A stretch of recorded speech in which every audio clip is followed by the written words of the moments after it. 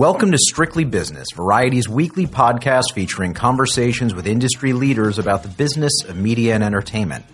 I'm Andrew Wallenstein, and I'm here to say this will be no ordinary episode. It's our 100th installment of this podcast, which began way back on April 3rd, 2018. To mark this milestone, I and my esteemed podcast partner, Cynthia Littleton, business editor at Variety, have decided to take a look back at some of the most memorable moments on Strictly Business. If you're new to this podcast, we think you'll find it a great way to get to know us. And if you're a returning listener, we hope you'll enjoy this stroll down memory lane.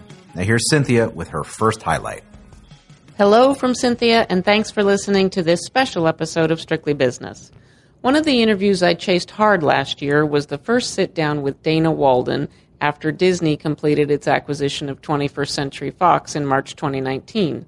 I've known Dana a long time, and I definitely leaned on that to persuade her to do her first major interview in front of a crowd at Variety's annual TV Summit in Los Angeles in June 2019. Dana has long been one of the most powerful executives in television. She had no shortage of opportunities when the surprise sale of Fox came down. I wanted to know why she chose such an extremely high-profile and high-pressure job of leading Disney's TV studios and ABC.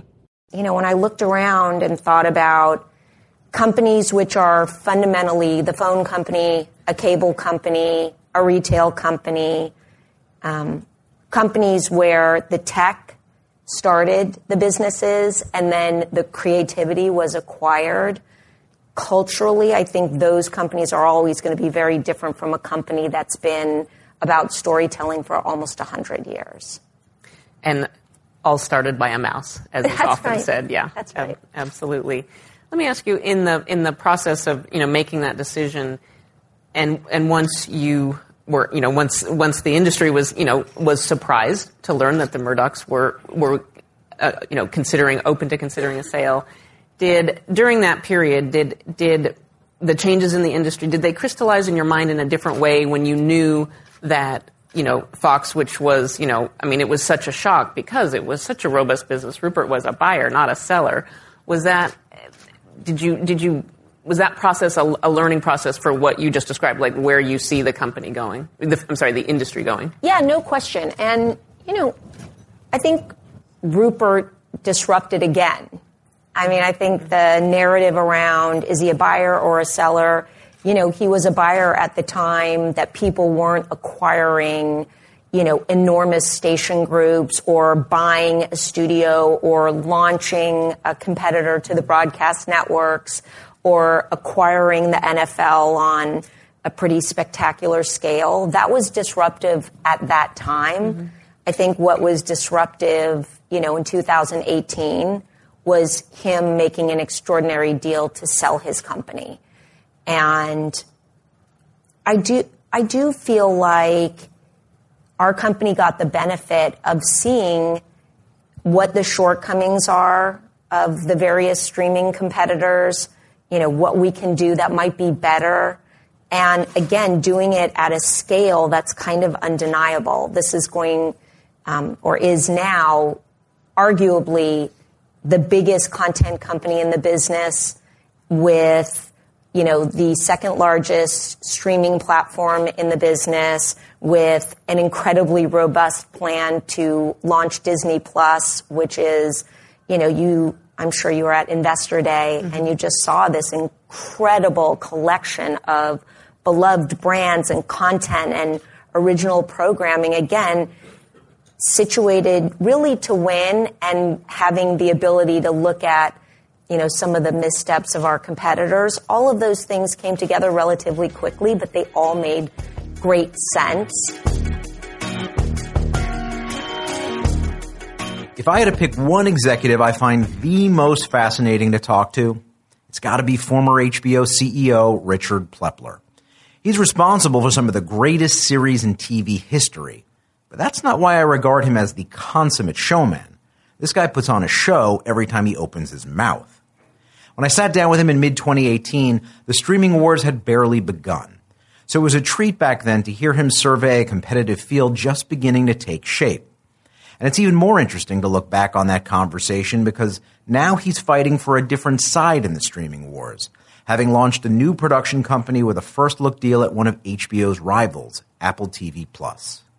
I understand your bullishness, but let's take a step back and say the reality is the undeniable. Such a cynic, Ian. The undeniable reality is the competitive landscape you're facing right now is like nothing you've ever seen. Netflix alone, spending at probably, possibly double what you guys are doing on just original content, not talking about licensing. Amazon right behind them, Apple coming. Your incumbent competitors like Showtime and Starz aren't fading fast anytime soon. So how are you going to be able to compete, especially when you're being outspent by a lot of these new players? Not a lot. Our brand is a magnet for talented people in the creative community. I feel like Ted Sarandos says the same thing. Well, he does, and he's welcome to say it. And there's some truth to it, and they do very good work. And I've said publicly, and I've said it to them directly. Anybody who doesn't tip their hat to what those guys have accomplished in the last 7-10 years just isn't being fair. They've done a terrific job. This is not binary. It doesn't mean there isn't going to be a good show on Netflix or a good show on Amazon. None of that has interfered with our growth, and I think the proof is in the pudding.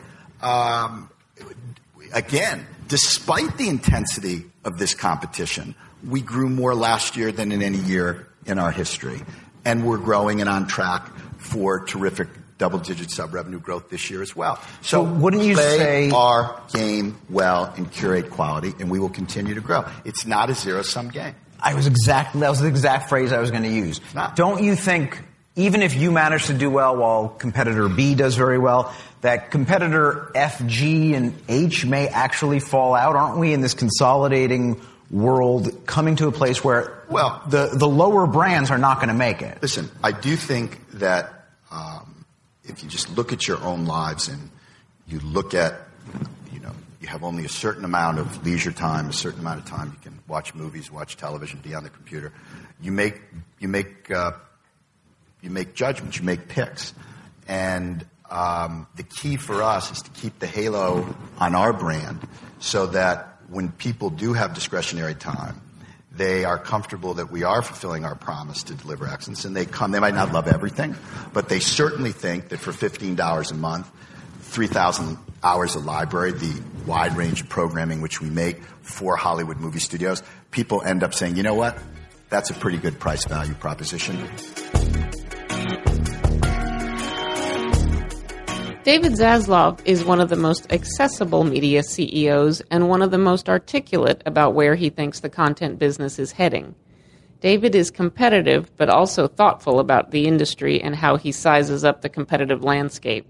He's learned a lot over the years from John Malone, the legendary media investor who has a big personal stake in Discovery. When Zaslav used the M word early on in this interview at his New York office in November 2018, my ears perked up. We were having quite a run as a traditional media company. When I say we were cable and free-to-air around the world. I've been here for 12 years, and for the first 7 years, we had an extraordinary run, both in the market and growth around the world and here in the U.S. But I remember a conversation I had with John Malone 5 years ago. Our channels were growing double-digit around the world in terms of viewership, and our performance was strong. Our company had grown, stock had grown from about $12 to $80 or $85. So we really felt like we were in stride. And John and I talked about the future. And he turned to me and he said, okay, we've grown all of our share. How well would we do if people could watch anything? And I thought for a moment, and I said, we've made a lot of progress in the last 7 years. We went from 5% of viewership in the U.S. to 13%. And I said, I think we'd probably be back to 5%. Because a lot of our content, it's great quality content, but it's second choice, a lot of it, and our brands aren't strong enough. And so it was that day 5 years ago that we began the fight to change ourselves from a traditional media company to a global IP company and we started to change the kind of content that we bought, produced, and we changed the way we looked at our brands. And that journey got us into sports in Europe, where we bought Eurosport, 2 to 3 sports channels. It was one of the reasons we bought the Olympics. In each case, the question was not how would this do at 8 o'clock at night, but is this content that people would watch if they could watch anything? And in the last year or two, it's gotten really a tougher question, which is, will people pay for this content before they'll pay for dinner? That's why we bought the rights to the PGA Tour everywhere in the world outside the U.S. That's why we bought most of the cycling in Europe and all the majors in tennis. And that's why we're doubling down and continuing to invest aggressively with Oprah. And candidly, that's why we bought Scripps. And this has been a great growth year, but we were a misunderstood company. Because when we bought Scripps, people thought we bought Scripps to get more linear channels and to get synergy. We saw Scripps as an IP company that hadn't been really that hadn't been taken advantage of globally. So we saw it as food, home, cooking, travel, and do it yourself. They owned all of that content and hadn't been used globally, but not just as a linear play, but in the new world, when you look at food or you look at home, aren't people going to want to consume content around those genres everywhere in the world on all devices? And so it's been 5 years, and we got a long way to go and a lot to learn. But we made a real, I think, we've had some real acceleration in changing the way our company is seen and the way our content is consumed here in the U.S. and around the world. And that's why I think our stock has really improved. We get a lot of executives and creatives on this podcast, but every once in a while we also make time for talent. Tyra Banks, Steve Harvey, and Gabrielle Union are just a few names you'll recognize. But true to the Strictly Business brand, we didn't talk to these people so they could promote their latest projects or tell us who they're dating. Let's be honest, there's way too many media outlets covering that. What we hear less about is the business side of celebrity. And what we learn in the occasional conversation with performers on this podcast is that many of them are every bit the entrepreneur that they are artist. And at a time when the paychecks aren't what they used to be for Hollywood talent, many of them have carved out lucrative side hustles inside and outside of entertainment. It was something that began dawning on me in the very first episode of Strictly Business when I sat down with one of Hollywood's most bankable actors, Kevin Hart, who spoke pretty bluntly about his aspirations to not just act, but build out an empire. So it sounds like you're kind of in the middle of this journey in terms of the empire that you're building. Mm-hmm. I mean, where does it go next? Or what mountains are you looking to conquer? Areas of content you haven't even gone to yet, maybe? Well, I mean, look, I'm the goal of being a mogul is a real one. You know, I want to be a mogul. I want to be a billionaire. I want to get to a point where you look back and you go, damn, this is a little dirty kid from Philadelphia that had no idea, where his life was going to go. And once I got an inklet of what I could do, I made a decision to give it 100%. I got 40 people on staff right now. You know, when I look up and I'm responsible for people's lives and livelihoods, and that's a big thing to me. The fact that I know that I'm in position to do that and that these people believe in this vision. These people are giving me 100% because they say, we're going to follow you, Kev, until the wheels fall off, because the passion behind your drive and dream is real. To me, that's the biggest thing in the world. So, you know, when I have these meetings with my team, with my staff, I'm not just selling you on today's work. I'm selling you on the future of what we can be. Heartbeat Productions will be a big partner. Heartbeat Productions will do big studio work. Heartbeat Productions will be tomorrow's future company when it comes to development and producing for any type of film, from comedy to your dramas. I want to do it all. I can't sit back and watch other people be successful and give me a blueprint and not do it.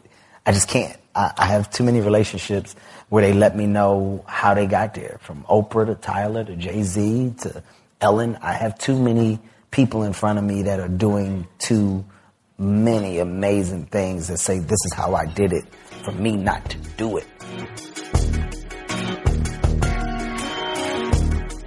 The media and entertainment marketplace has transformed into the land of the giants over the past 20 years.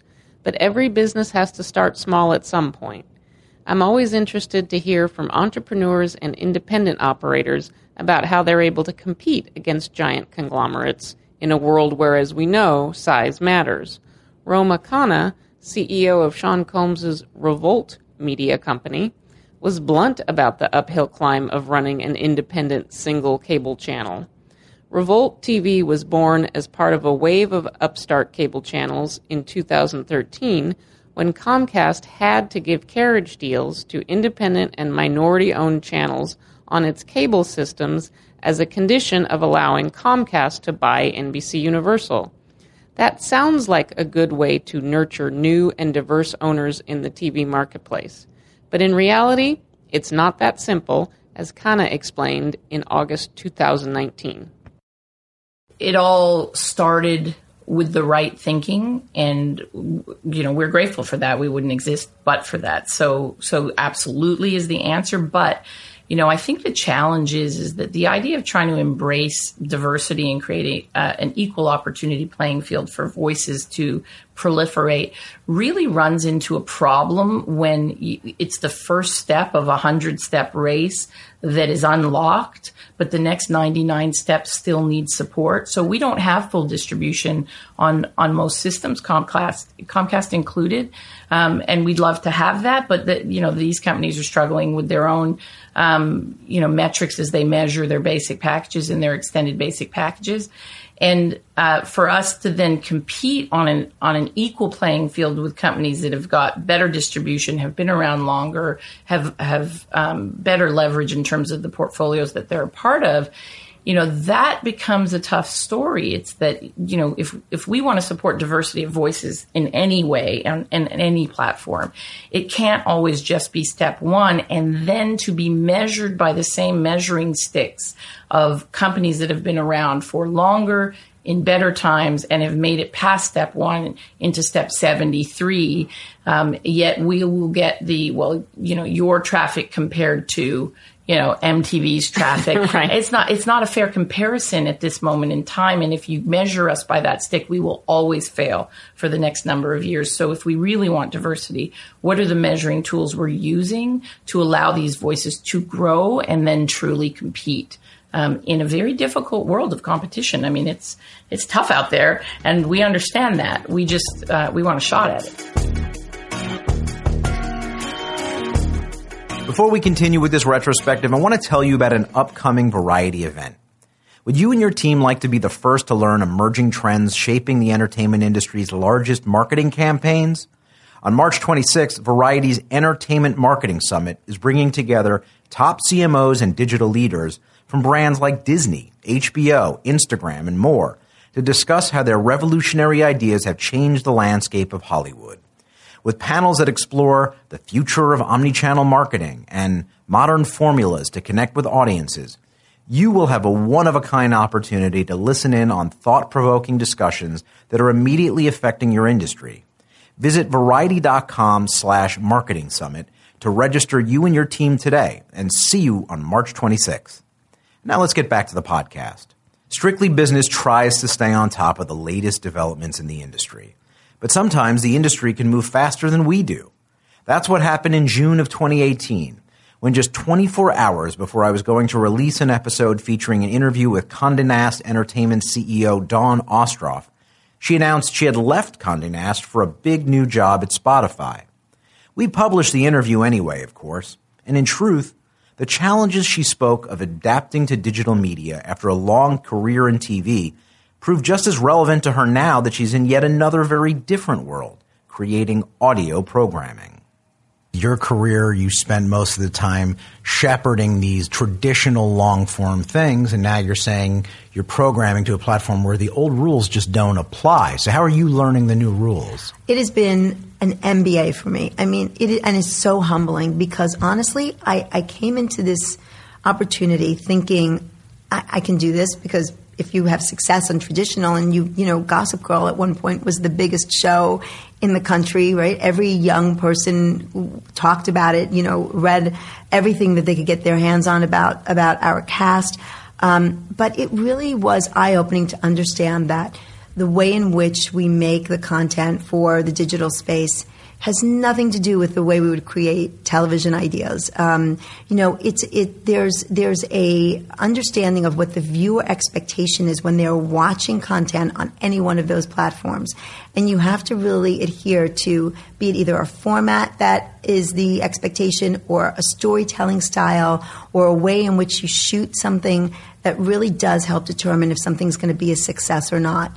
And quality is quality, so it has to be good and has to be worthy of people's time. But it really is very, very specific about how the storyteller and how the director really does bring that story to life on those platforms.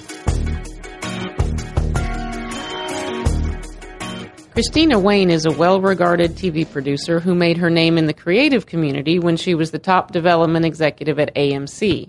When you greenlight the pilots for Mad Men and Breaking Bad, you get a reputation as having an eye for quality. I was pleasantly surprised in this interview from October 2018 when Christina opened up about how hard it is to sell shows despite the enormous increase in the overall demand for content. It takes an industry insider to get beyond the surface hype around peak TV. In our conversation, Christina touched on the real problems of working in a frenzied market with unsustainable levels of money and capital chasing talent and producers. So all of a sudden, a bunch of new buyers came to the market, and we would take stuff out. And over the first 2 years of having my company, we sold pretty much everything we took to the market. There were about, I'd say, 13, 14 shows that we took out, and they all went into development. Not all of them got made, but one or two of them got made. Which is kind of the ratio you have. 1 out of 10 usually is your ratio of what you're hoping for. The last 2 years of being a producer now with all the platforms, there is such a huge demand for content that one would assume that being a producer would make my life much easier. It's actually made it more difficult. What has happened is that TV is such an incredible medium now. It is so high level, the programming that's being made. You have every A-list showrunner, actor, director coming with their passion project. So I often find myself waiting to take out a show to the buyers, and you have Guillermo del Toro sitting in the waiting room. You have George Clooney. You have every single top-level person who's, you know, Guillermo had just won an Academy Award, and you're sitting there going, oh, yeah, my little great show. What do we have? So it definitely has become more difficult, and I have noticed that unless you package your show to the nth degree, it does not sell. You're talking about soup to nuts with writer, showrunner, star, director, line producer. You don't necessarily need a line producer because they can always hire that, because that's not going to be, you need somebody competent, but they're not going to look at that as the sort of bells and whistles of must make TV. Right. And so right now the game is straight to series orders with A-list talent. And, you know, you see that with Reese Witherspoon's company. You see that with all of these packages now that are going out. And so I have now moved from being focused solely on development to also being a packager, which really was never, that was always an agent's job. And so it has really sort of taken over what I do. And I do it, and thankfully I've been in the business long enough that it's not impossible, but it certainly is not what I came to the business to do. So it's quite different than when I started. The fun thing about looking back at the past 100 episodes is that sometimes there are exchanges you have with an interview subject that seem unremarkable in the moment, but turn out to be pretty damn significant in retrospect. I didn't think much at the time about the answers given to the very last questions I asked Erika Nardini, CEO of one of the hottest sensations in media right now, Barstool Sports, when I interviewed her last October. Considering Barstool recently sold a minority stake of its company to a gambling operation, she was giving me pretty blatant clues about where her company's future lay. And at the time, those clues went right over my head. Is it possible that to get that big, you need to be acquired by the Disneys or Viacoms of the world? Is that the end game? I don't know what, Dave and I always laugh about this, which is people say, what's your 5-year plan? What's the 7-year plan? And we always say we don't know. And that's not to say we're not strategic, nor to say that we're not thoughtful about where we want to go or what we want to do. But what I think we are at our core is really passionate and opportunistic. So, yes, would we like guns, money, and steel from a big media company to be in and around our business? Definitely. The things we could do to drive linear, the things we can do to grow personalities, the things we can do to create brands, I think is unparalleled. That said, we're a profitable company now. We're growing incredibly quickly. We are at the top of our game in the fields that we are in. I also see a path where we grow independently pretty successfully. So, I think it's a long way of saying we don't know what the future holds. We're incredibly open to what that future looks like. Well, that's the last question. Where else are you guys going to go that we need to pay attention to going into 2020? You need to pay attention to sports betting. So I think that we will be a force in sports betting in the type of content we create, in the way we create it, in the level of passion and originality in what we do. So sports betting is a place you should definitely look out for us. Globalization is a big buzzword in entertainment these days. Every CEO will tell you that future growth is largely coming from outside the U.S., but what does that mean on a granular level for content-focused executives in the U.S. entertainment industry? I'd heard about an initiative at Endemol Shine North America to incorporate Spanish-language program development for Mexico and other non-U.S. markets into the same core team in Hollywood that handles the company's English-language offerings. I made a point of getting Endemol Shine North America CEO Chris Abrego down for the podcast so we could talk about his approach in detail. One thing we really did was to work much like we did with even our subsidiaries here in the U.S. We really kind of had a flow through in terms of how we operated. So with Truly Original or 51 Minds or Authentic, we brought them the formats that we had from us that if we weren't going to work on them, it didn't make sense for North America, we would then funnel them to these guys, especially if it made sense in their specific relationships with buyers. We thought if that strategy is working so well and Truly Original is having so much success and 51 Minds is having so much success, why wouldn't we apply that? Just because it's another country doesn't mean we have to treat it different. And it seems simple enough, but everyone you talk to, they want to treat it. The minute you say Mexico, they think different department, different group, different part of the company. And it was hard to fight that, and even internally. But we worked hard to integrate it and make it just part of our business, so much that when we closed the deal with Boondog, two things happened. We took the entire senior staff here to Mexico City for a week and integrated the companies, and so they met their pairings and their other people who shared similar responsibilities, and we shared best practices. And then two, here at Endemol Shine in North Hollywood, they started taking Spanish classes. So you can check now. There's a lot of Spanish speakers in this company now. Think about our business affairs. So we've brought in people who obviously are bilingual in for both contracts, and working with legal people in Mexico. We obviously recognize that it's two different countries, and there's certain laws and certain practices that we have to adhere to, in which we want to be aware of. But when you get below that, in terms of creative process, in terms of pitching characters, casting, finding the best producer, because for us, the one thing that I think that we do really well at Endemol Shine is we stay focused on, we know that the most important thing is who's making the show. Mm-hmm. It's one thing to who's selling it. It's one thing to who created it. But we focus on who's making it. Undoubtedly, that comes from your background as a producer in the trenches with, sleeves rolled up, making the show. Yeah, it's like who's going to be on set and delivering the story and these characters and driving this narrative or this competition, whatever the show might be about. And that's what we're focused on. And that's actually becoming our biggest challenge in these other territories, including Brazil, is finding more of those people who can do that premium content. It's been a real honor to have some of the biggest names in the business on our podcast. But honestly, that's not what interests me most when I'm picking people to interview. Don't get me wrong, CEOs are nice to talk to, but we've also had CTOs to talk about technology, CFOs to talk finance. We've had several interviews with heads of marketing at companies like Marvel, Viacom, and HBO. Maybe these role players aren't the most glamorous types you read about in the headlines, but Strictly Business is just as much about the role players, because it's through them we can drill down into all the many different pieces that make up the media machine. I'm also proud of the way Strictly Business often looks past the usual suspects in TV, film, and tech to find interview subjects from industries you may not be exposed to as much, like radio, publishing, video games. I can honestly say doing this podcast has broadened my horizons, and I hope it's done the same for our listeners. For example, the last interview I want to highlight in this episode may have been the most obscure one I did in the entire run of Strictly Business. STX Entertainment's virtual reality division, which was actually shut down not long after the interview aired. Listen to this, and you won't be surprised why. The VR division might be in the basement or something. It's sort of like, if it's even there.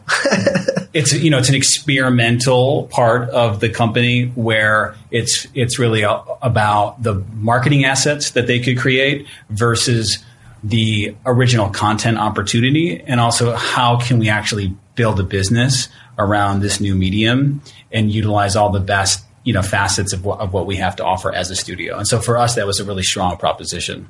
Well, on the other hand, I can understand why other studios may treat this as a more, let's call it, marginal pursuit. As I see it, and we could talk about it if you disagree, the market for VR entertainment is not quite there, even by the most, I'd say, charitable assessment. So any company like STX that puts serious investment in this, there's risk that there's just not a market there for that content. Is that assessment off base? I think it's a fair assessment, but the level of investment that we're making is actually very responsible. I think what we're not doing is going out on day one and just spending a ton of money and hoping we're going to get our money back. We spent a lot of time early on developing thoughtful strategies and a business plan around this. We knew that in pursuing original content, original VR movies, it wasn't going to be free content. We knew we had to monetize the content, right? And so we had to really look at how big is this market? How big is this market going to be in 12 months, 24 months? Thanks for joining us to revisit some of the great interviews we've enjoyed doing on the Strictly Business podcast for the past 2 years. After all this time, I must admit, I feel like I'm just getting started. But as for this episode, we're coming to a close. I want to thank Cynthia for being a great podcast partner, and thanks to you, our loyal listeners. We love to hear from you and hope you'll be sticking around for the next 100 episodes.